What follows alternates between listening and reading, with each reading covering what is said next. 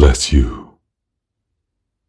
These words I pour out for you from my newborn book, Fragrance After Rain. Your boundary need not always be an angry electric fence that shocks those who touch it. It can be a consistent light around you that announces, I will be treated sacredly.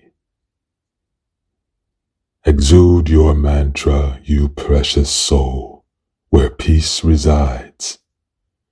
I will be treated sacredly. This is how you reclaim your sovereignty in the light that goes before you. As you grow secure in your self-determined safety, you see that you don't always have to bark, roar, snap, or growl. These techniques may feel necessary in the moment, but often they feel so by habit and fear, not by present circumstance.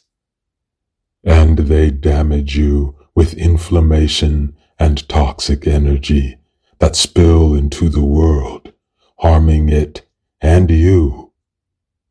It is okay to try a gentler way first, for you more so than for others. Practice treating yourself with self-loving boundaries. These habits become energy that then becomes your aura.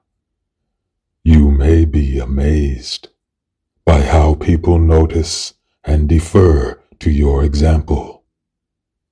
Teach on, dear soul. Teach us sacredness.